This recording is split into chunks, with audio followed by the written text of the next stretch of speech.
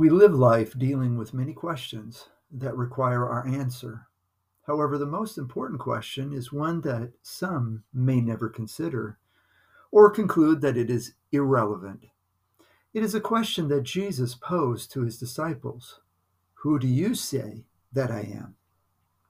Our response to that question will not only impact how we live our life on earth, but also how we live our life through eternity. The disciples' response to Jesus was that he was the Messiah, the Son of the living God. While most people saw Jesus as a prophet and some believed him to be a fraud, the disciples formed their response based on observing what Jesus said and did in their presence. We are not able to do that.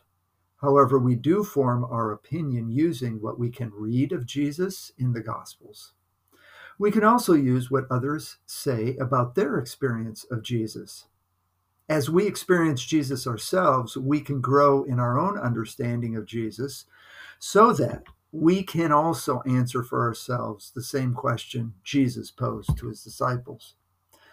The gospel writers portray different points of view of Jesus. For example, each gospel begins presenting a complementary view of Jesus. Matthew began with Jesus' genealogy, demonstrating his Jewish heritage through King David. Then he wrote of Jesus' birth through Joseph's, Mary husband's, perspective. Mark did not refer to Jesus' birth at all. Rather, he began with Jesus' herald, John the Baptist, who proclaimed and testified that Jesus was the one who would baptize with the Holy Spirit. Luke gave a different perspective. He combined the stories of John the Baptist's birth with Jesus' birth. The final gospel writer, John, took a completely different approach and introduced Jesus from a kingdom of God perspective, revealing him as the one through whom all creation came into existence.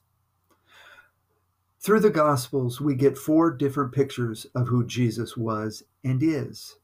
He was both human and divine, but each one presents him as mankind's Savior, through whom fear and death were defeated and the doorway to eternal life. Since the first century, countless writers, teachers, and philosophers have expounded on who they think Jesus was. So many and so diverse are these opinions that we can become confused.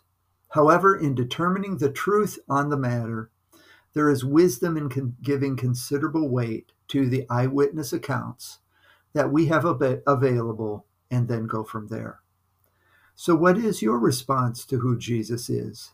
And what path are you going to choose to arrive at that response?